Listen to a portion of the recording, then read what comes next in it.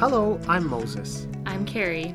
And I'm Ryan. Welcome to the Menocast.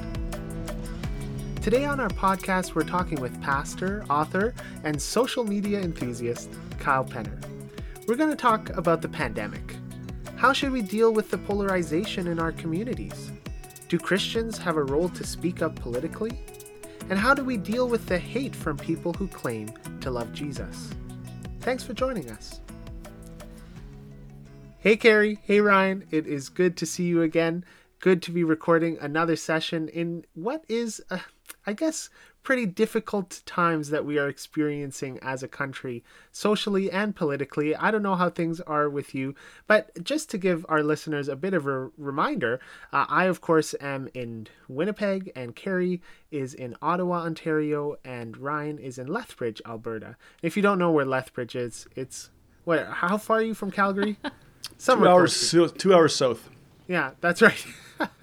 Well, you know, we've had about a year of working on this podcast, and to this point we've avoided, or I don't know if we've avoided, but we haven't really got into talking about the pandemic. And we know that we've been dealing with, different issues in our communities. But just kind of wanted to ask, how are things going? At the time of this recording, the Freedom Convoy in Ottawa is in full force. We don't know how it's going to be in a few weeks when this episode comes out. But how are you guys both just dealing with all this stuff right now? Well, perhaps ironically, Carrie and I probably represent two parts of the country where it's most, where this issue is most alive and angry right now. Here in Southern Alberta, it's a pretty angry time right now. There's a lot of protests, a lot of road blockades. Polarization is alive and well in Southern Alberta. Not so much in our church necessarily, but certainly in our community. And so this is a time where, it's on everybody's minds. It's the first topic of conversation wherever we are, wherever I go, and it does tend to provoke very strong opinions on both sides. What about you, Carrie? Yeah, I'm in Ottawa. I'm about 5 kilometers east of the Parliament buildings. When there's not a lot of traffic on our street, we can hear the horns honking from downtown and the fireworks, and it's a never-ending hum. Once you get near downtown, it's unbearable. It has been for 5 days now, I think 6. I think a lot of us have lost count. There's a lot of tension here. Definitely tension, fear, anxiety. People are not sure how it's going to end, if it will end. And there's definitely a polarization between locals and then those who are part of the occupation. So it's a strange time. We're surviving. We're trying to check in on our neighbors who are close to downtown. That's become an important part of the day. And just praying for a peaceful end, but not sure what that can look like. Mm-hmm. Yeah, for sure. Yeah, I think you both are probably in areas where this is a lot more heightened. I think in Winnipeg, maybe we're still going to see that. And we're going to hear from Kyle, who's in southern Manitoba. But in Winnipeg, I think lots of people are just kind of, I don't know, or at least I'm seeing it, just shaking their heads and wanting to wish it away. Or maybe not knowing how to deal with it and talk about it. But this is for sure a real live conversation within our communities and families and the relationships that we have. And I know it hasn't been easy over the whole pandemic. Just want to get a bit of a sense, from your churches, how have you decided to have these difficult conversations, or have you not? Have you had to, have difficult sit downs with people in your churches, and, or have you just decided as a congregation, this is the way we want to deal with polarization in this time? Yeah, I think here at Ottawa Mennonite Church, we have found that most people are on the same page. A huge majority of our congregation are on the same page when it comes to vaccines and mandates. But it's been surprising, sometimes the folks who aren't, who you wouldn't expect. And that has been difficult to know how to love and care for them when, as a whole, the church is going in a certain direction. So I can't say that we've done it well, but I think there's always a large power in listening, like making sure someone feels heard. Because when people feel heard, but yet the majority, like everyone else, is going in a different direction, I think that's at least something. I've really tried to encourage people to follow a practice that I first picked up in grad school when one of my theology professors told us our final exam was going to consist of answering 3 questions for 1 hour each in writing. And they were going to be 3 statements that we could almost certainly, we'd be guaranteed to disagree with, probably. But we had to start off our answer by saying what there was in the position that we disagreed with that could be affirmed. And I found that to be a valuable practice. And our professor also insisted that we describe the viewpoints that we disagree with in terms that would be acceptable to someone who held them. And those 2 disciplines I've tried to encourage in our church. So if you disagree with someone strongly about the vaccines or about their views about the convoy or whatever, that's fine and that's good and you should talk about it. But first, I want you to describe their position in a way that they would agree with. And it doesn't always work, but I think it at least pushes pause on some of the really limiting labels that people throw around. And it reminds us that we're underneath even the most odious views, there's a human being there who holds positions for reasons that aren't that dissimilar to the way we hold ours. Yeah, it's very interesting. And what you're describing, and I think we're going to talk a bit about this with Kyle here. What you're describing, I find that is so hard to do over things like social media. Yep. Like I have been looking at and following some people, including Kyle, and some recent posts, and I see that what happens in the comments, and I just don't know what to make of it. So I'm excited to talk to him about that a bit and how what our role is as Christians or as leaders in times like these where we are trying to bring together people from opposite ends of the spectrums. We're trying to keep the peace, where we're trying to look out for the health and well-being and safety of people around us, all these things. How do we do that well? And can we use platforms like social media to do that? And what other role might we have in that? So let's get into that conversation. Let's invite Kyle in here. Kyle Penner is one of the pastors at Grace Mennonite Church in Steinbach, Manitoba. I've known him for a number of years and know him to be a real just great guy, really fun and exciting, and an avid, what's the term? Canoeist?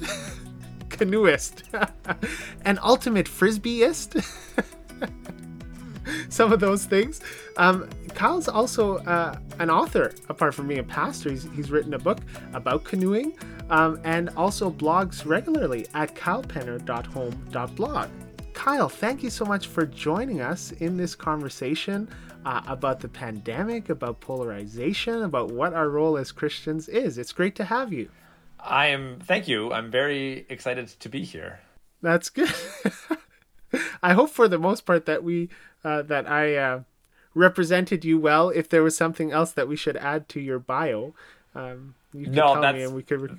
That's good. That's good. I was more impressed with all of the wisdom coming from you 3 about how to deal with this. I was just going to listen and learn from you, actually, because you seem to have better answers than I do sometimes. Oh, no, it's great to have you here, Kyle, and really just having a conversation with someone who seems to have been in the thick of it. And not only when it comes to church and family, but in the public sphere, which is something that I don't envy from your experience, but I think there's a lot that we can learn from it. So let me just start off by telling you an experience I had yesterday. I was in your lovely town of Steinbach. I popped in. You should have called me, first of all. That's the first stab in my heart. Well, the problem is I had 2 visits to do. And I was coming from class and I had to get back to Winnipeg, and I barely made it back. So I was out of time anyway. But one thing I did do, because I was visiting a few people and I wanted to bring something by. So I went to a local strip mall that had some stores, a bakery, some food stores, that kind of thing. And I walked in and it was, to a Winnipegger, a different world. I I saw one person out of all the employees and out of all the visitors there wearing a mask.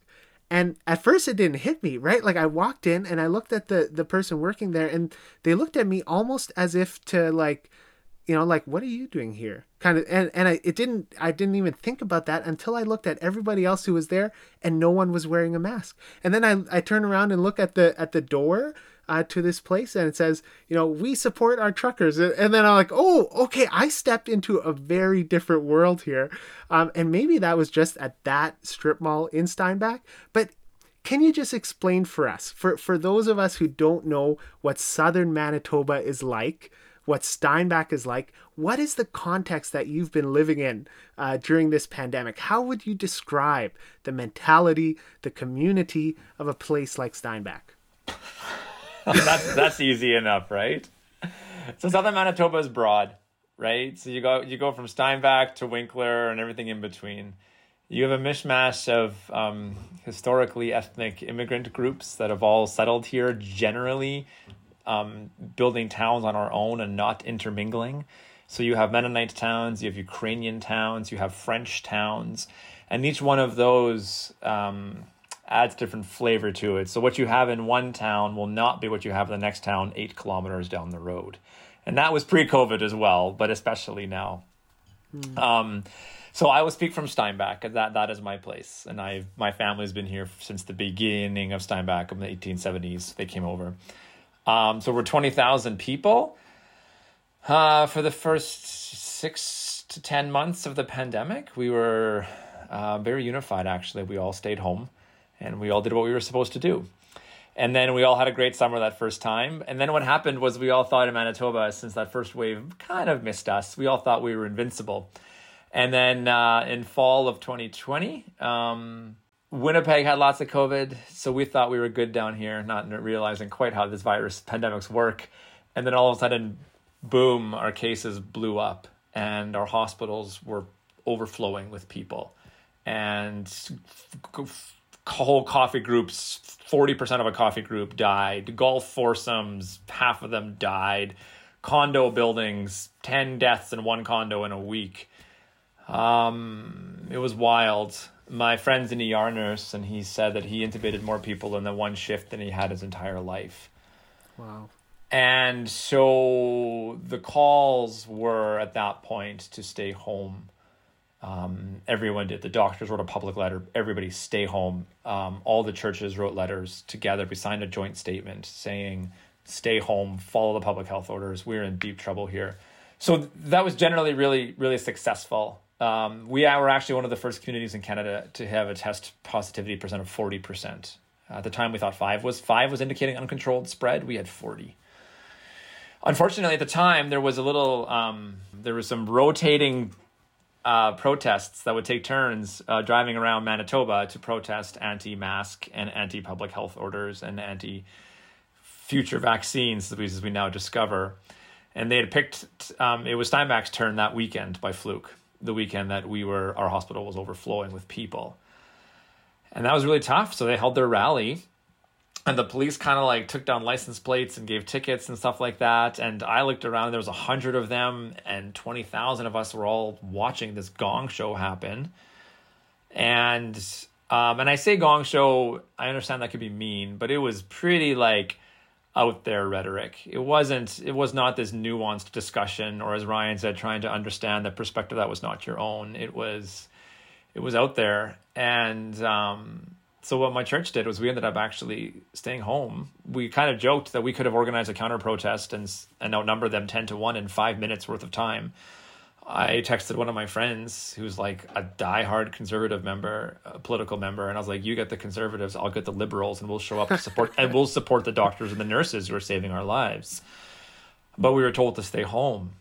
So what my church did instead was we actually all lit candles in our front windows as a sign, so that everybody could know that all the healthcare workers and the people who had COVID and their families. And that spread. There was hundreds and thousands of candles all around town.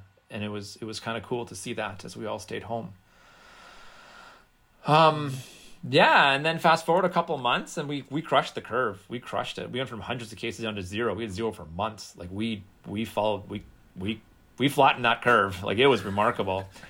And either that or we all got it, one of the two. And so, but what was interesting then as time went on, though, when the vaccine rollout started happening. So that started in December. The first ones came, and then it was gradually as the age went down and more people were getting vaccinated.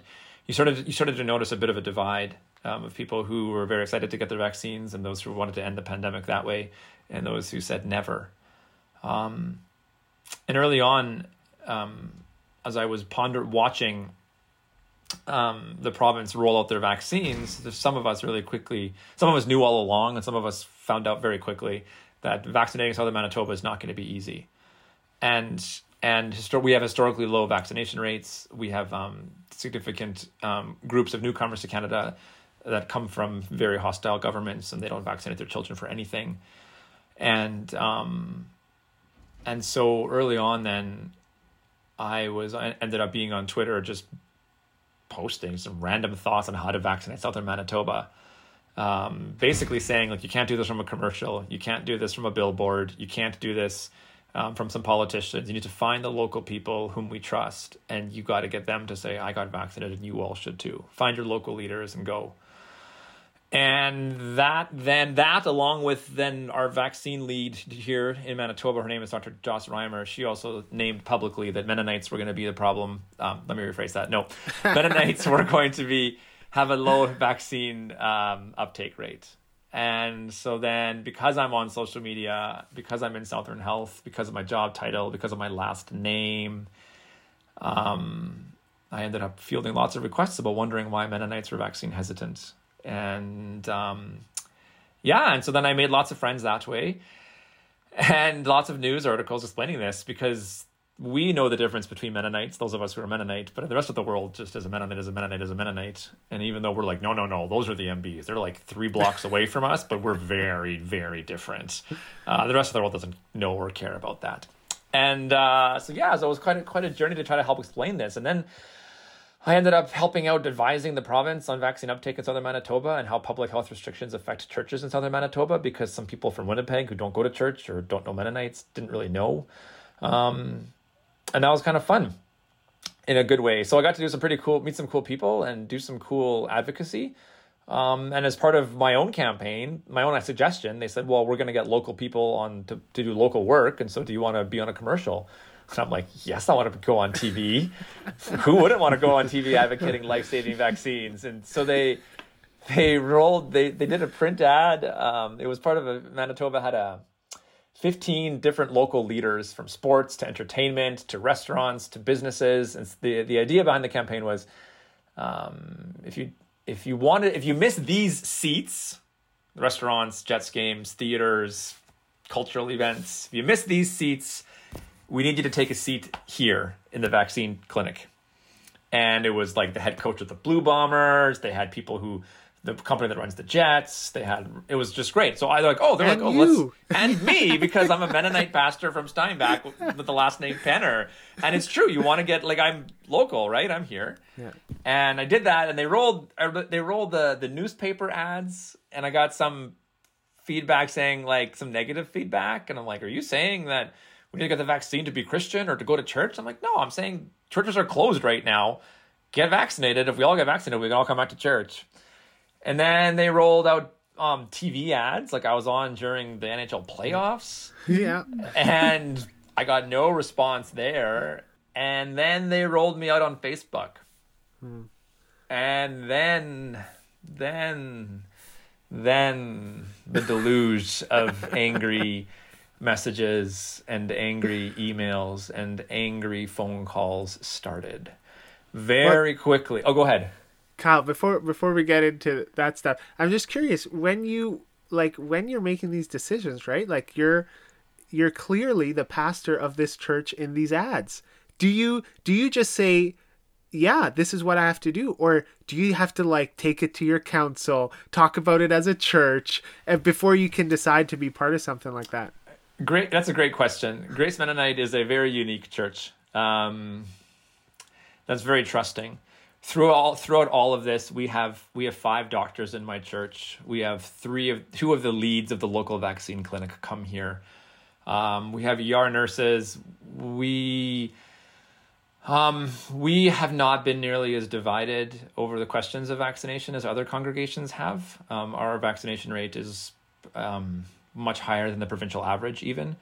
Considering our town is way lower, that's actually kind of remarkable. And so once the ball got rolling, it's kind of hard to stop it. And throughout all of this, I did communicate to council, and they said, yep, keep going. It's okay. It's okay. Because they saw the merits in it, and they also just wanted to get back to church, and vaccines save lives. There's a little piece of it where it's kind of like, well, if Kyle doesn't talk, the media's going to find somebody else. And we'd much rather have Kyle talk up there and saying, vaccines save lives, as opposed to somebody who's saying, vaccines are experimental because we don't know what's in them, like sausages.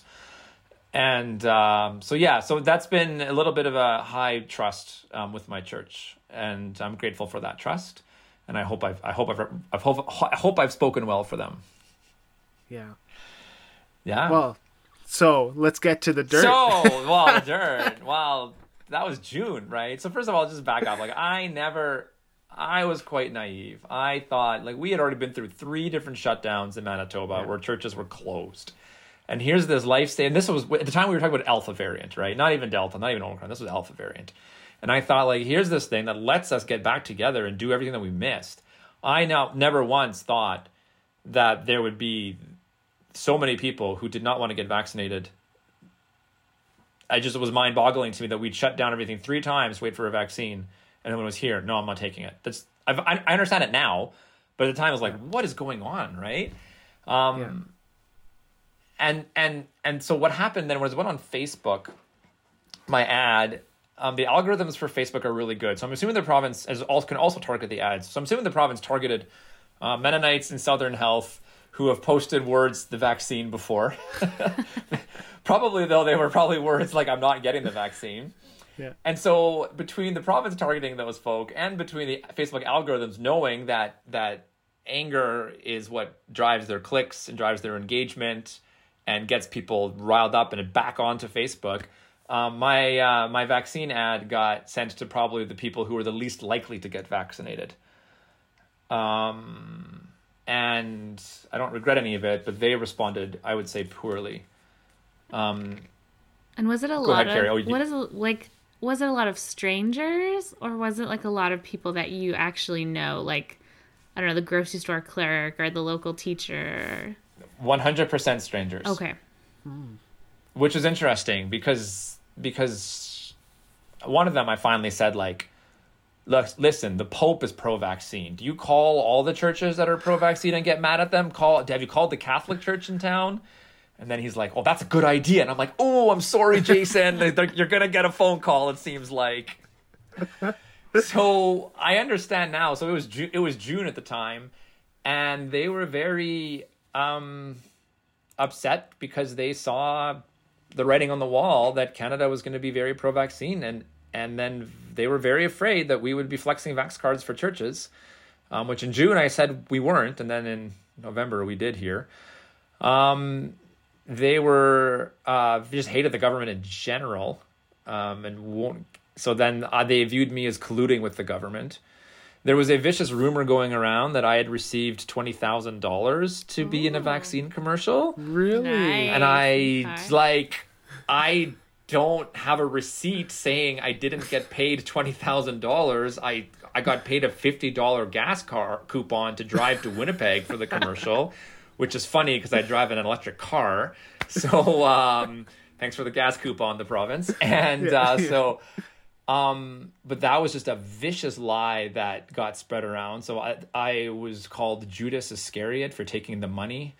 And a lot of people just were mad, and they called me, and I was called the devil. I was called Satan. I was told I was going to hell. Which has happened before, but usually some people want to save me from hell. So at least it's a good. I can understand that. One person said, "I hope God sends you to hell," and I'm like, that is a theology that's really messed up, man. At least try to save me from hell. Don't try to send me there. Wait, hold on. So all these people who are commenting at you, do you know were they Christian, or do they? They all identified as Christian because Really? they they assumed I had this common language because they were referring to Christian concepts that, yeah, I would assume that they were Christian. That's a fair assumption to make. Mm-hmm. Yeah. And so I ended up having to like lock my Twitter profile down. I changed my name and my picture on Facebook so people could stop finding me. I found out that they were actually like screenshotting my Facebook ad and whipping it around anti-vax, anti-mask, anti-COVID restrictions Facebook groups and like doxing my church. So thankfully my phone number and my personal email address aren't on my church website. So my poor admin had to filter through all of these emails and say, do you want to read these? And I was like, I don't know, do I? The amount of people who send hate mail from work accounts was amazing to me. It's like, guys, I can forward this back to your employer and you might be in trouble. You might not be. I guess it depends on your employer. Yeah. But it was relentless. Some of them, and all of them, at first I started, like when the first little trickle started coming from those newspaper ads, I tried engaging well. And I tried thinking, okay, like some of them seemed decent. And I was like, so I'll talk to you. And no, they were convinced that these vaccines were killing people. And thus their anger and their justification, them getting mad at me because I was enabling murder. And they viewed themselves as stopping a genocide. So they were quite like frantic about like 90% of Canada's going to die. And it's you're helping this, Kyle. And I'm like, what is going on? In all the times that I had nice conversations with people, not one of them ended in anything remotely good. And I have enough friends who are newspaper or media in the media, and I have enough friends who have done local politics, and they've said, Kyle, you really can't engage with the trolls. It's not a helpful word because they are people worthy of love. But they said they have all the time in the day to bug you. They're the ones calling a stranger and getting mad, and you're not going to win. And so you really just need to ignore them. And that doesn't help build society because part of their animosity is they already feel left out and marginalized. And then when all of us just continue to ignore them, then that gets angrier. But I don't know what else to do. I didn't know what else to do. So the good news, though, is that I have a couple of I wrote a little blog post about this experience. And then because I'd met some media folk earlier when Steinbach was 40%, and also when I was like, hey, this is how you vaccinate Mennonites, I have lots of local media in Manitoba following me on my Twitter. So I did a little blog post about like, hey, this is what happened, and this is why I think they're so mad. And then all the media called me and said, we want to hear about this. Like, local pastor gets, anti-vax hate mail and has to basically hide on the internet. Mm-hmm. And then I was inundated with hundreds and hundreds and hundreds of positive messages. I made the front page of the Winnipeg Free Press and CBC, and I did countless TV interviews. And the positive messages were just overwhelmingly just amazing to hear. But then in fall, what happens? So now Delta's here in fall, right? And southern Manitoba has a low vax rate. So Manitoba as a whole has 85% of us are double dosed now. At the Steinbach's at 66, sort of below average. Hanover, which is the area around us, is 55. The French towns are 85, which tells you something. Mm-hmm. Literally kilometers apart, and there's a 40% difference in vaccination rates. Winkler is less than 50. Altona is 55. And so then our hospitals but we share our hospitals in Manitoba. So all the COVID patients get sent to Winnipeg. So then there's this building frustration within the province that Southern Health is the reason we're still stuck in this full hospitals because you people are not getting vaccinated. Yeah. And so then actually some of my roles switched from let's get vaccinated to maybe yelling at people, calling them selfish, ignorant buffoons is not the best way to get them vaccinated.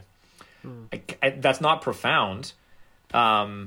But it's amazing how many people thought that just being angry at Mennonites in southern Manitoba, that's gonna help our hospital situations. And I was like, no, actually part of my job in the fall was to help everybody else deal with their anger and their frustration. And how do you talk to people who disagree with you?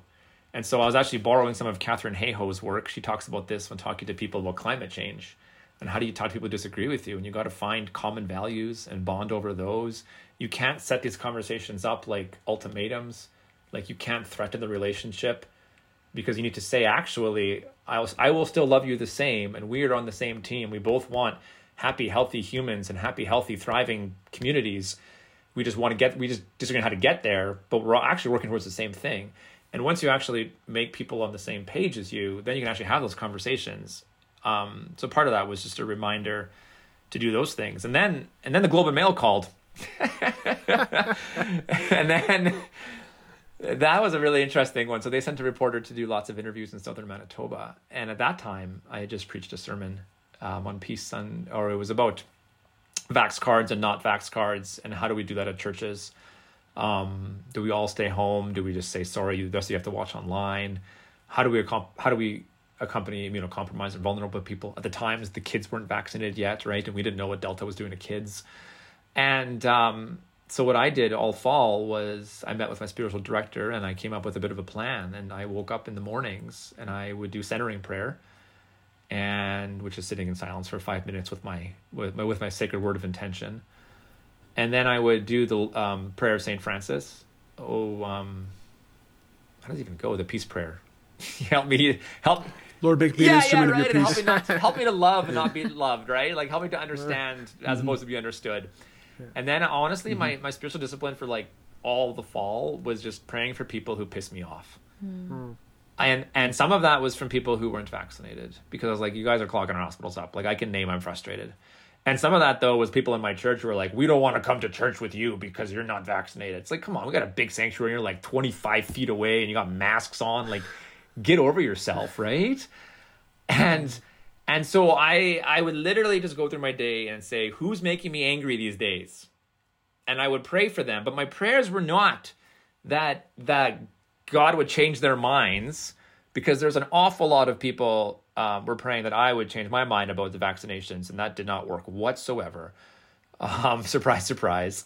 My prayer was just that God would bless them. And my prayer would be, help me to love them and see them as beloved children.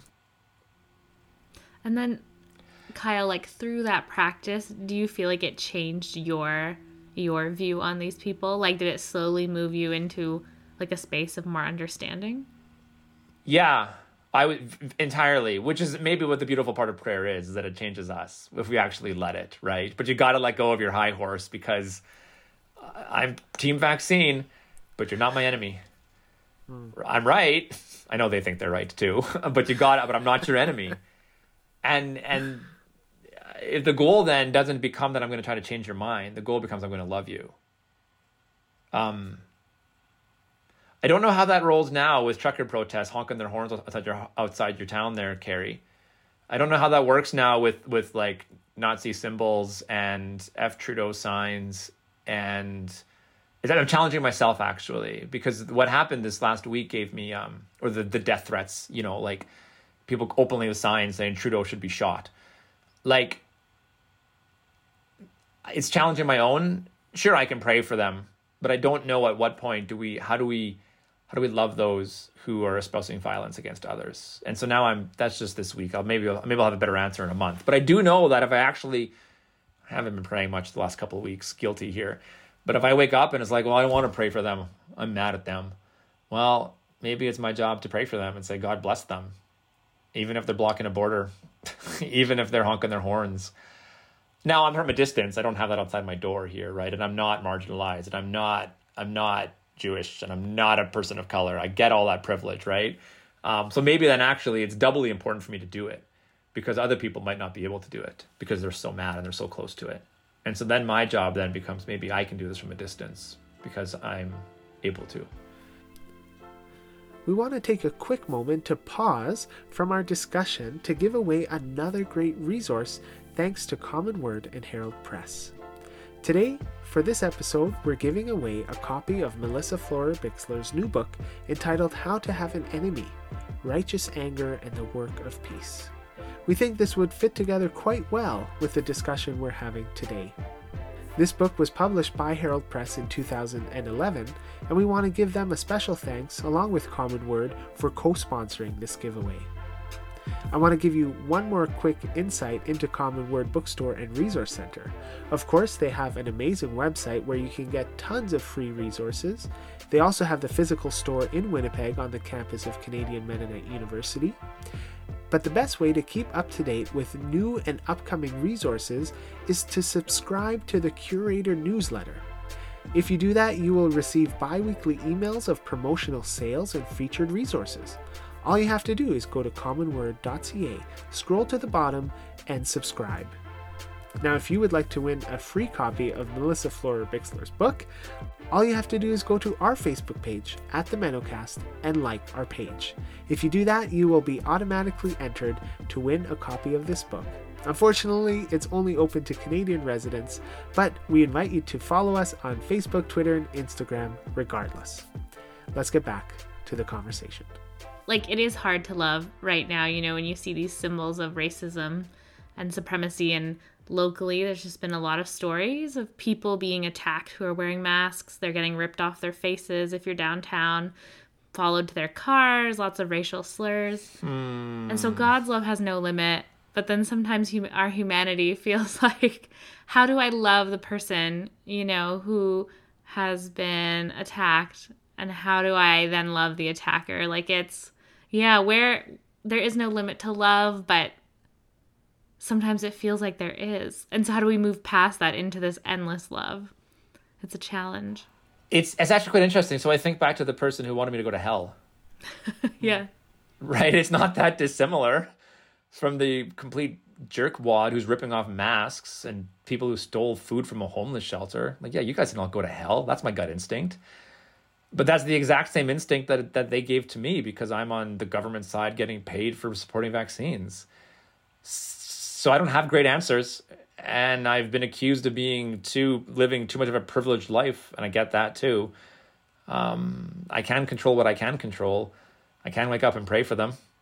One of the conversations we're having here in our church and in our community is what does it mean to love our neighbors 2 years into this thing? Early on, the message was get vaccinated. This is the way we love our neighbors. Yep, that was my message too. And now we are starting to see some of the fallout of 2 years of restrictions on people's mental health. We sponsored 5 Syrian families 5 years ago.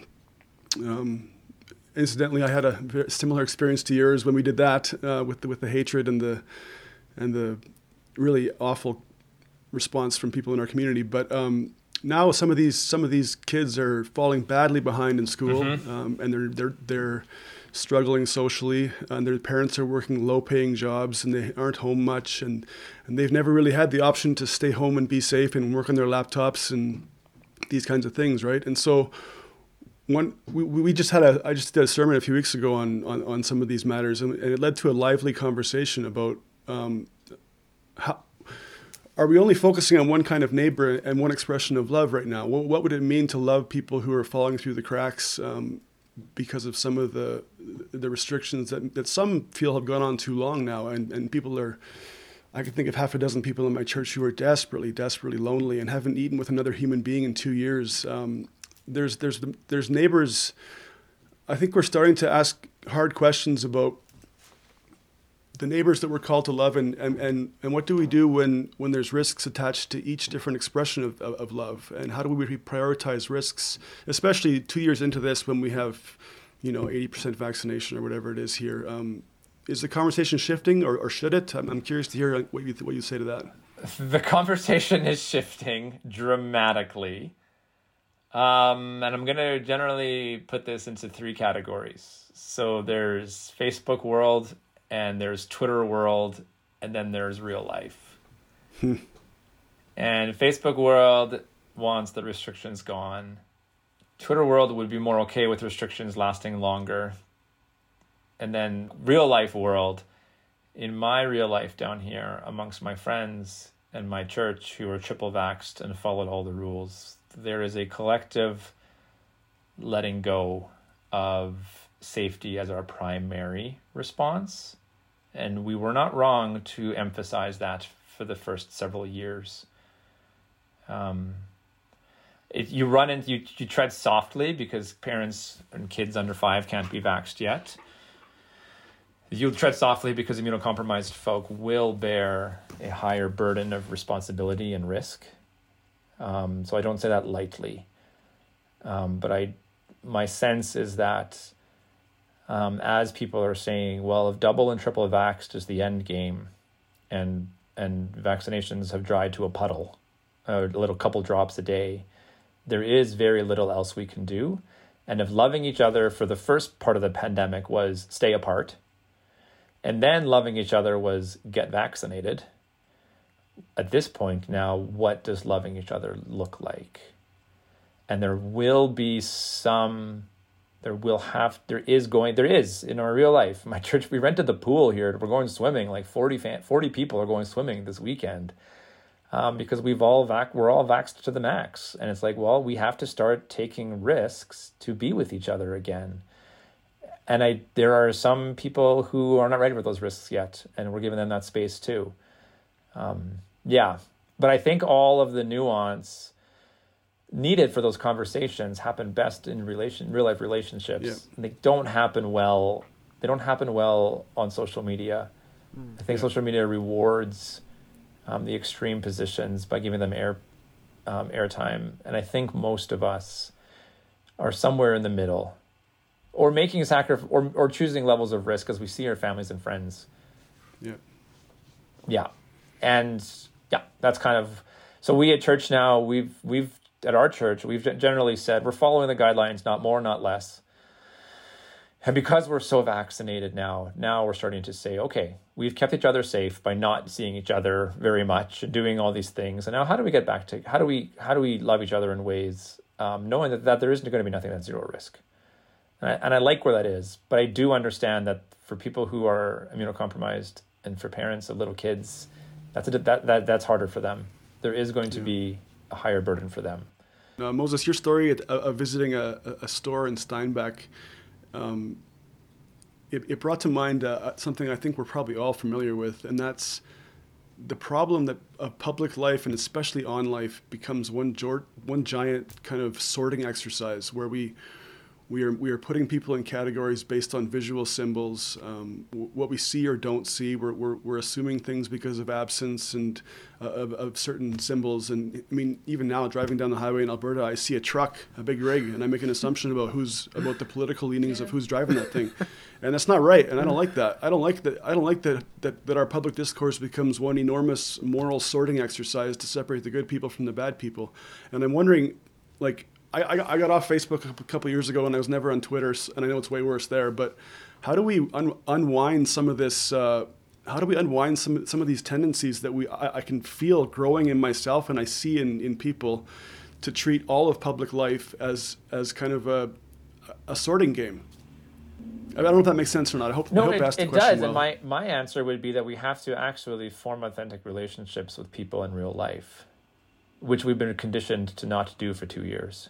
Something out there claims that you can't hold judgment and curiosity at the same time, right? That's like something they teach in Peace and Conflict, that your brain just can't do both. And so I try to lean into curiosity, as difficult as it is, because the judgment is easy these days, and it happens amongst the sorting that Ryan's talking about. So Moses, I know the bakery now. It took me a while to figure out which store we were talking about. Really? Because I don't go to that bakery, right? Okay. But so they were passing around all sorts of paraphernalia in the spring about how these vaccines are the great killing of people. But then when you scratch the surface, you find out that they are part of the Aussiedler immigrant group that has populated southern Manitoba. And for your listeners who don't know, I might get an email about this wrong from some Mennonite historian. But in some ways, all the progressive waves of Mennonites to Canada and the USA over the last 150 years, some people never made it. And they lived in Russia for decades under communist Russia, and more recently under Vladimir Putin. But they were never Russian because they spoke German. And then Germany retook them begrudgingly because they were German still. So Germany repatriated them for the last 25 years. And then once they get repatriated to Germany, the Germans don't want them because they're Russians. And they moved to southern Manitoba. And they are quite very insular looking, which Mennonites are familiar with.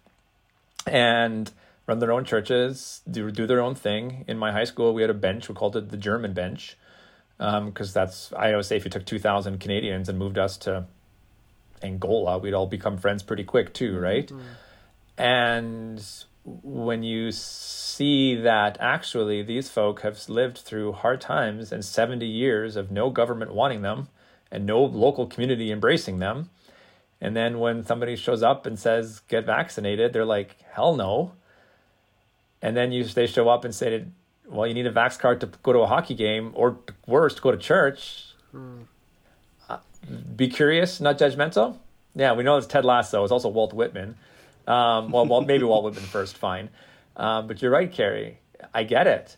And then for reporters to show up and, say, oh, you're all a bunch of ignorant buffoons. Well, no, they're really not. They're just operating under a different story than ours. Yeah. Well, I have to admit that going into that store, it took me a few minutes to realize where I was and what was happening. And then the first thought came to me was, should I leave? Should I, I had baked goods in my hand. Should I buy it? What does that say about me? If I buy it, am I supporting this? And that whole thing that you're talking about, Ryan, just putting people into these categories and boxes and judging, that was my first instinct. I stuck that it bakery? out. Yeah. Oh, that bakery delivers bread to our church or soup kitchen every week. Wow. Wow. Powerful But we're handing out anti-vaccine, you're all gonna die paraphernalia in April. Yeah. So, but this is exactly the kind of complexity that I think people need to hear, because it sort of resists these inflexible categories that we put people into. So yeah, thanks for that. This is good. I like this. Which comes back to when you wake up and pray for people. Mm-hmm. Yeah, you can't hate them. Yeah, and you could be more curious and judgmental, and you can soften your own heart towards them.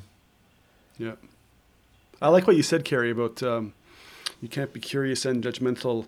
Last weekend, I was in a church preaching in a church that had left our conference, which was interesting. And there's all kinds of potential for explosive issues to come up. And I didn't do it perfectly, but I tried to just ask a lot of questions and just to be open to hearing about people's experiences that were very different than mine. And it was actually really interesting, and it was actually really good.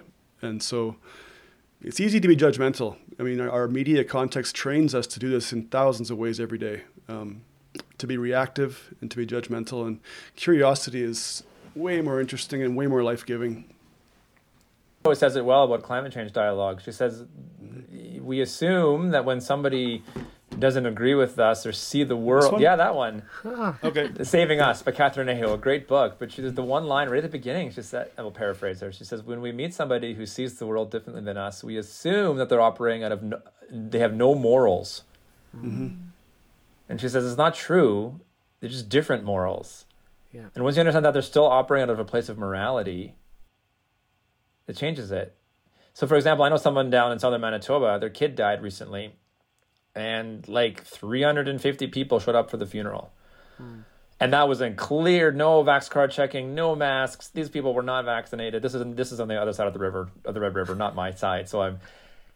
And those 350 people were absolutely a super spreader risk in an Omicron era. Absolutely. And in some ways, that's inexcusable. But in other ways, they would say showing up for this death of a 3-year-old, if we didn't show up, that's inexcusable. Mm-hmm. Mm-hmm. So, yeah. Kyle, I think this is all good. There's a couple things that I still wanted to ask. One of them being, we're talking about how hard it is to have these conversations online or through social media. And I know so many people who talk as if social media relationships are real relationships.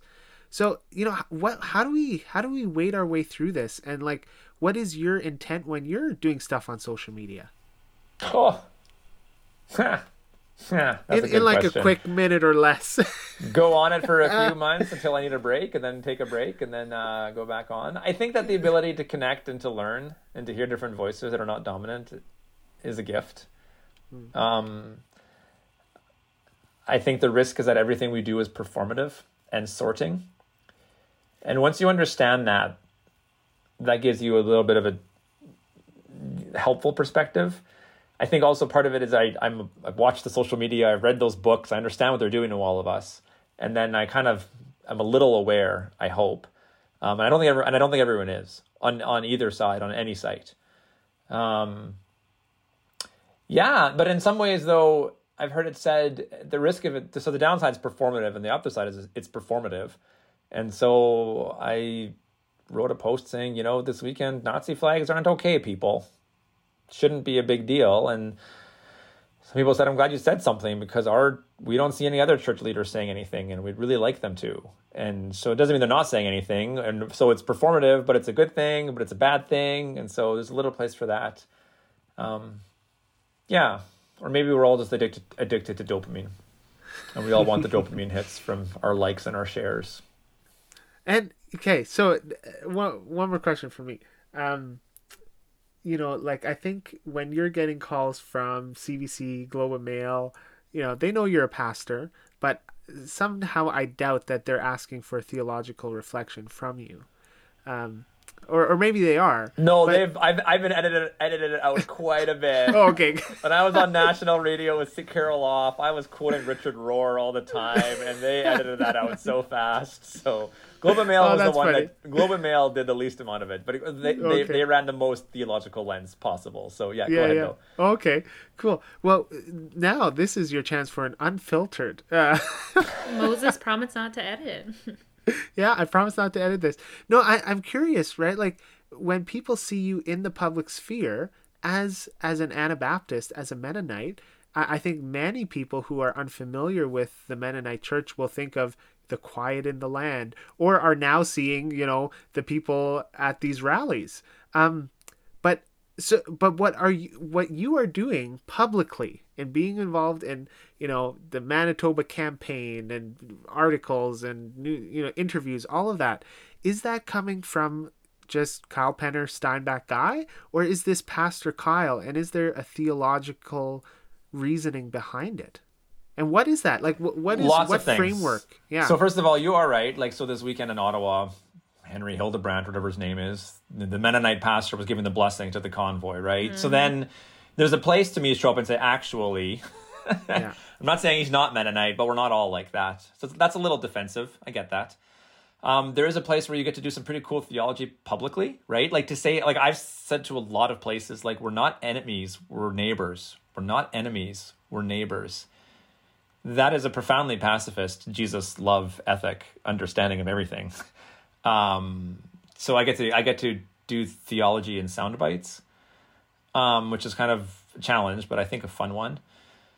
I think that there's this idea. Ooh, now you're making me like do some self-reflection on my own ego. So thanks. I think that I find the message of Jesus and belonging to an Anabaptist community beautiful, life-saving, transforming. And I understand as Canada and as we all move to a post-Christian world, of a secular world, of Christendom's dead, I understand all that baggage. I also understand that there's this massive reaction against evangelical Christianity amongst many people, primarily coming from the USA, and didn't start with Trump, but that's the image we all have, that Christians are these angry people who are against everything and say they're loving but aren't. And I like to kind of like counter that notion and say, actually, we're not all like that. I think there's something good and beautiful here, yeah. The moment there's a World War III in a draft, it's the moment that I'm going to be the outlier, and I know that as well. But right now, that's not my story right now. I would say the challenge for us all in churches actually is assuming there's no more Opicron or whatever's next. The challenge is going to be, how do we heal? Yeah. And actually, I was just talking to somebody this week and saying, there's going to have to be a lot of forgiving by everybody. Mm-hmm. And so given our current rules in Manitoba and our own current dynamics, like we've been checking vax cards at churches, and some people we've said you can't come since October. And they're going to have to forgive us, and we are going to have to forgive them. And that's going to be hard because we're all going to have to get off our high horses. But if we actually want to experience healing and restoration of relationships, we should probably check our pride and seek their welfare. And they're going to have to name some truths and hear things that what you did would hurt me, or you didn't get vaccinated, you hurt the system, my cancer surgery is delayed. And we have those stories too. We have someone waiting for a new kidney and they can't because the ICU is full of people who are not vaccinated. There's going to be lots of truth telling that's going to have to happen, and lots of forgiving. How do we prepare our congregations for maybe what we might call the great forgiveness, like that is quickly coming towards us, I think? How do we get ready? Yeah, how do we get ready for that? First, just trademark the great forgiveness. Yeah, that's and if I could get the funds from that would be really great. Carrie gets it. Carrie gets it. Yes. Carrie, I think actually showing up publicly and asking that question is a good start. Okay. To tell people it's coming. Yeah. And if you think that people who disagree with you are stupid, they think you're stupid. How do we forgive? Just ask that question. It's coming. You're going to have to figure this out, people. Yeah. Plant those seeds. I think that's a piece of it. Yeah, I think it's going to be a time where we're going to have to acknowledge, maybe revisit some of our most basic Christian anthropological assumptions, that we are all self-interested, that that what we can know is finite, and especially in a fluid situation where the science is changing and we don't know as much as we'd like to at any moment. So this could be a great opportunity for us to. I 100% agree. There's going to be a time where it's going to require some healing and some honesty, and this has given us a good reminder of who we are and what we can and can't do or expect from each other, in some ways at least. And maybe at our best, we could be grateful for that, because it's a reminder of our creatureliness and our dependence upon God and each other at our best. It's good, Ryan. Got us all thinking. This is what Ryan does. This is true. This is why I'm sad Ryan left Facebook, because I read his posts and he always challenged me. He's still blogging. I have to admit that I haven't missed it much, but there are moments where I do miss it, and I do understand the rationale for it being a public space. And I don't have any judgment for anybody that stays on there, because there's good things that happen there too. But I don't miss it that much. Kyle, last question here. I think this is awesome. Last question. Will you finally show the receipt for the $20,000? Where is the car? You know what, Moses? One person was pestering me, and finally I said, "That is a lie." You're another pastor from a different church, and I said, "That is a lie."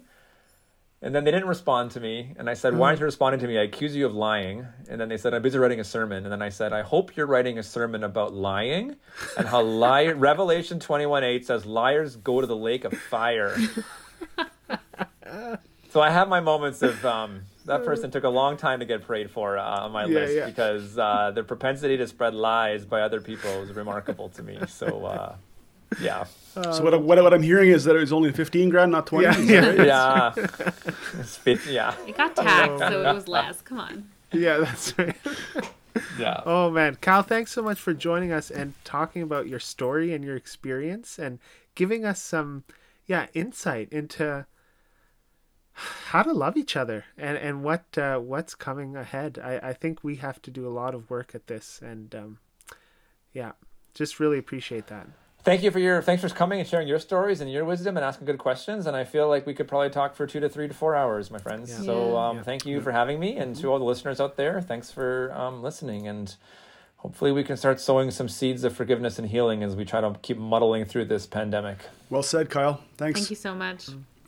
Yeah, it was so good to see Kyle and to talk to him. And I've been kind of following him right from the outside. I've seen what's on social media. I've heard about things, but to actually hear from him some of the experiences and the timeline of it all is quite fascinating. And I don't really envy that position, but I appreciate that there are people like Kyle who are taking that on.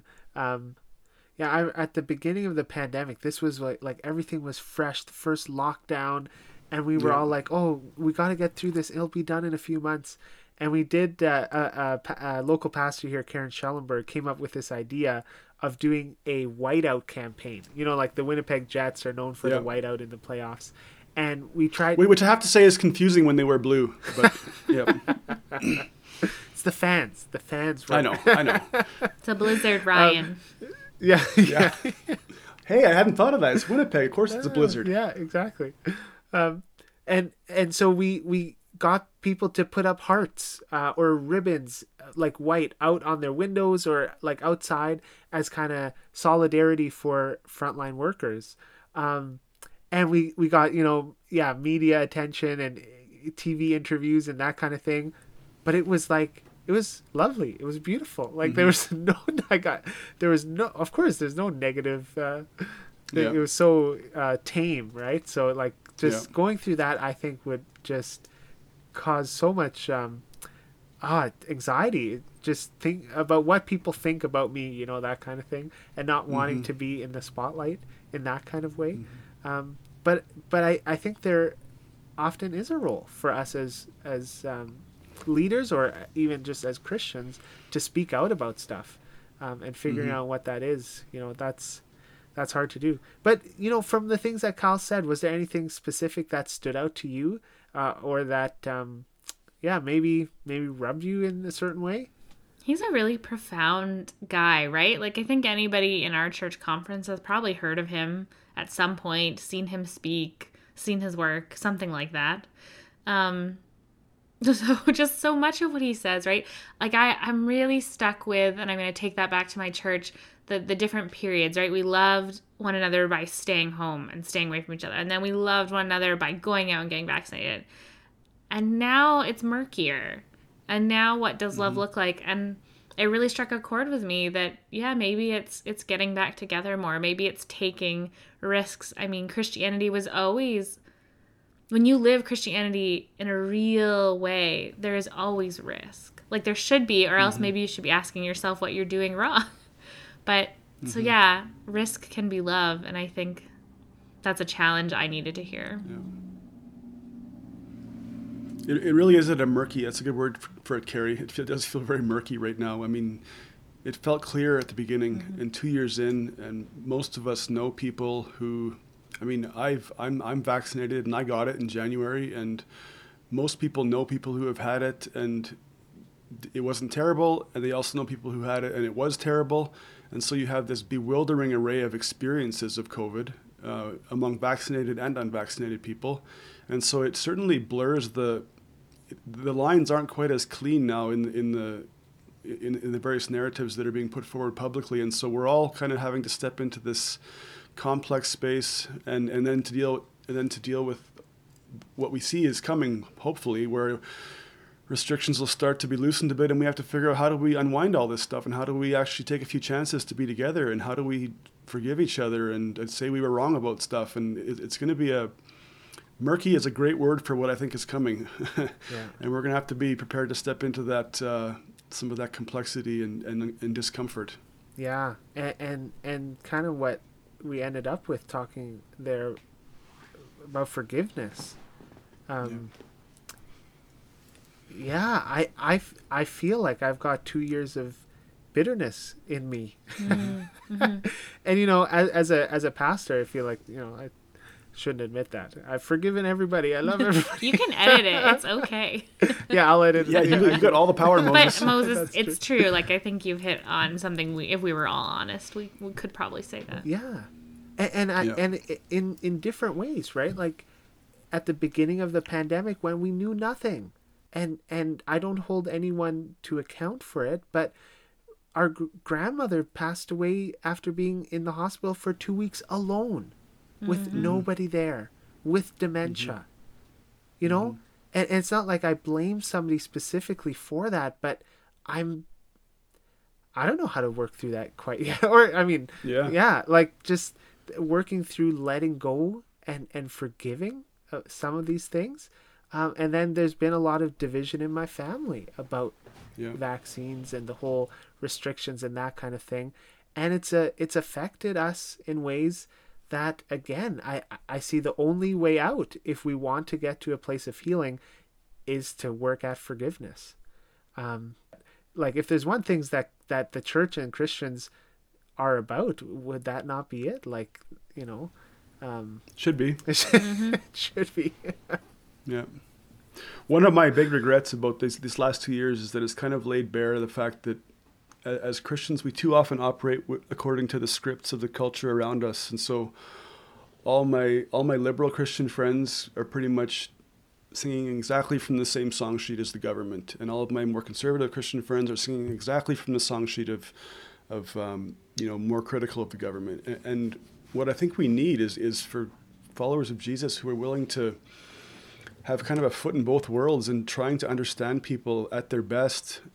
But how do you do that when there's real stuff that has to be called out, like stuff that just is unequivocally terrible, like some of the stuff that's happening in Ottawa right now? It's hard, and it's. But I do wish that Christians could set some kind of an example in bridging these, because polarization and division is kind of the world we all live in now, and we have for some time, and it's not going away. It's going to get worse, I think, before it gets better. And so, like you said earlier, Moses, if not the church, then who? Who will do this work of trying to at least understand each other better and not race to judgment instantly? It has to be us. Well, maybe a good place to end. Pretend you're talking to me, someone who's struggling with this stuff. What's that first step? Like, what is the first step for us to actually live into, the practical side of our faith, and be able to navigate the polarization and to work towards healing? Like, we've talked about a lot, right? Is it listening? Is it prayer? Is it like, what would you say is the first step for someone who just doesn't quite know? Well, I think you could do a lot worse than what Kyle's doing, praying the prayer of St. Francis every morning. Make me an instrument of your peace. I'm looking at it right now. Where there's hatred, let me sow love. Where there's injury, pardon. All these things that it's a beautiful prayer, and it's a beautiful expression of how I would love to live. And I think just on a more pragmatic level, I often encourage people in my congregation to when I'm preaching a sermon about division and polarization, I encourage them to think of one person who just supremely pisses them off. I don't say that from the pulpit, but I can say it on the internet. Yeah. Whose views they find impossible to understand, and think about what you could do to love that person this week, and also think about whether or not you could describe that person's views to them in a way that they would actually say, yeah, that's fair. It's not going to solve every problem, but it's at least going to, if you're here wide apart, you can maybe go one step closer to each other.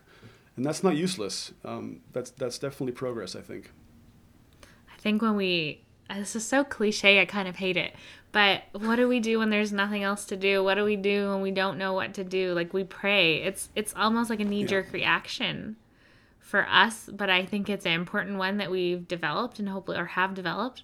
Tonight, our church will be gathering in our parking lot to pray and sing, because so many people are just at complete loss of what to do and how to respond and how to love their neighbor right now in our city.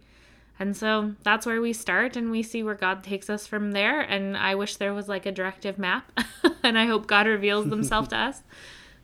But yeah. It's a beautiful start. We'll try.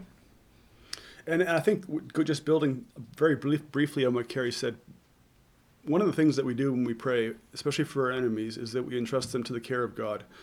And the care of God can be severe, and it can be also comforting, and everything in between. And so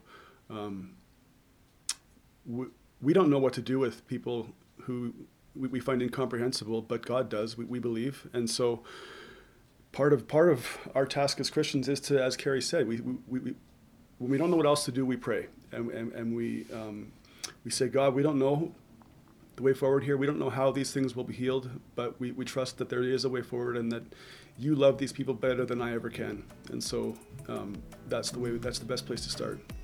And that's a good place to end. Thanks so much for listening to the Menocast. You can find us at themenocast.com. Listen to episodes on our website or subscribe wherever you find your podcasts. Leave us a review if you like what you heard, and join us on Facebook, Twitter, and Instagram at the Menocast. We would love to hear from you if you have comments, questions, or suggestions. You can contact us through our website or at themenocast@gmail.com. We would also like to thank Common Word and Herald Press for partnering with us to give away awesome resources and our advisory group for guiding us along the way. Lastly, I want to thank my co-hosts, Carrie Lane and Ryan Duick, for another great conversation. I'm Moses Falco. Until next time.